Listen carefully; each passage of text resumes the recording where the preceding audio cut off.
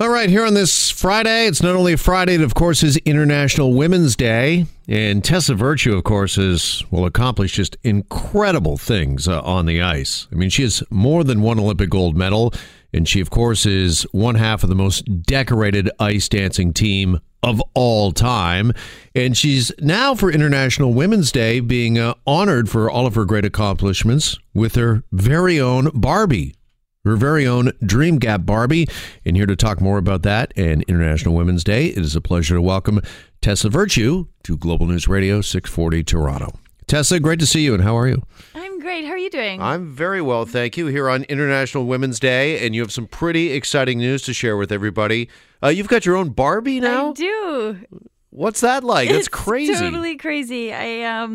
It still feels a little, if it wasn't sitting right here in front of us, it would feel like a dream. Yeah, I just opened the box, and it looks like you've just skated out to center ice here. Doesn't it? Yeah. It's amazing, the job they did on this. They did an incredible job. I mean, the likeness is pretty wild, and it's just so special to see, especially that costume. It takes me back to the moment in Pyeongchang and what we celebrated with so many, not just Canadians, but people around the world, and to sort of see that moment live on and represent so much more. I mean, the significance with this campaign and working as a role model with Barbie is so special. Did you have a hand in the design of the doll? How did you get involved in this whole thing? How did it come about? We spoke about that. We talked about sort of what that aesthetic would be, and of course, we wanted it to be authentic and we wanted it to look like me. That's the whole point. But I think having that Moulin Rouge dress really set the tone, and the skates. And I mean, it's neat when you see her standing beside the other 19 dolls with the 60th anniversary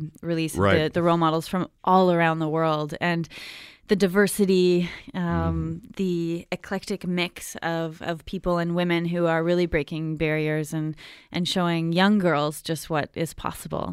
Well, they call this as well the Dream Gap Barbie. What exactly is a Dream Gap? Well, when girls are 5 years old, research is showing that they start to doubt their capabilities, and they have this limited sense of self-belief that boys just don't experience. And research also shows that they're equally capable, boys and girls. So why is it that girls don't feel like they have unlimited potential to explore? And Barbie's really committed to closing that dream gap, which is, of course, imperative. But I think in order to do that, girls need to see what's possible. They need role models. They need to have a sense of what's out there. And we need to continue this conversation because surely that age is getting lower and lower. And that's just, I mean, what were you thinking as a 5-year-old boy? I doubt it was that you were limited in any way. Yeah, right? I just wanted as many peanut butter and jelly sandwiches as I possibly could find at 5, I remember. But, speaking of that, when you were 5, 6, 7, did you kind of experience that as a girl, as a female? I must have. Yeah. But I was busy dreaming about the Olympics. I think even then, I was playing with Barbies, and my mom always laughs because I was quite hard on my dolls. They had a rigorous schedule. They were tattered and torn, and I expected them to be doing all the activities that I was doing. But now I understand that was a way for me to explore opportunities. It was a way to find adventure. It was a way to sort of to see what I was capable of, because my Barbie could do anything. She could be an astronaut. She could be a farmer. She could be an athlete. She could stand on the podium at the Olympics. And she did that before I did. And what an awesome message for young girls. Isn't it special? Yeah. I think it's incredible what they're doing. I was looking up a few of the words that are trending around International Women's Day, and one of them, of course, is empowerment. And I wanted to ask you, is there a time in your life when you think back where you felt really empowered? Was there a moment?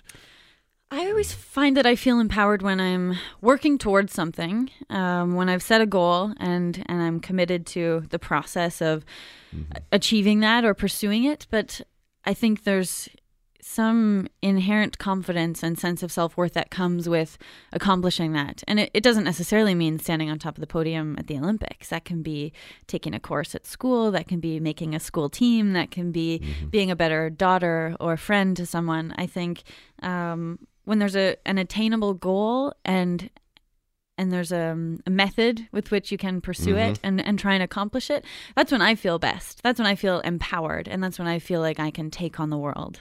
The other word that is really trending is resiliency, and I wanted to ask you about that as well, because I'm sure there's many times in your long skating career where you had to show that you had to be resilient. Does a certain moment come to mind?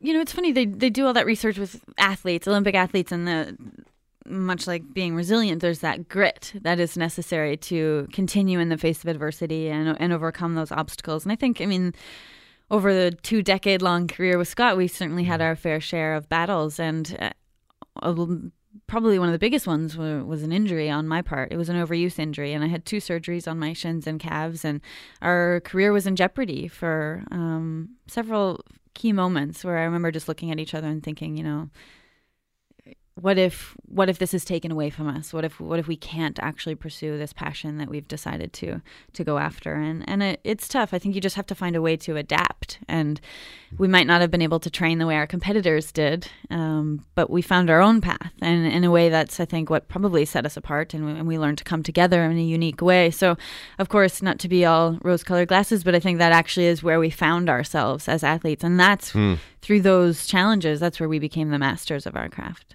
Last time we talked, I think the two of you were just heading out on the thank you tour. That's right. How did that go, and what was the reaction that you got from Canadians? It was the best. It was so fun to go out in that different format. I think we spoke at the time about taking the pressure off of competition and changing the methodology. So we were trying to entertain and appease thousands instead of just those 9 judges. And totally different headspace, right? Totally different. And we're still working on that. I think we're still perfectionists, but it was about audience engagement. It was about sharing our story that we had with the team. That team that won the gold medal in Korea, and the people that we grew up skating with, and our colleagues and friends, we shared those moments. And then we got to cross the country into places we'd never performed before and celebrate. And it was just so much fun.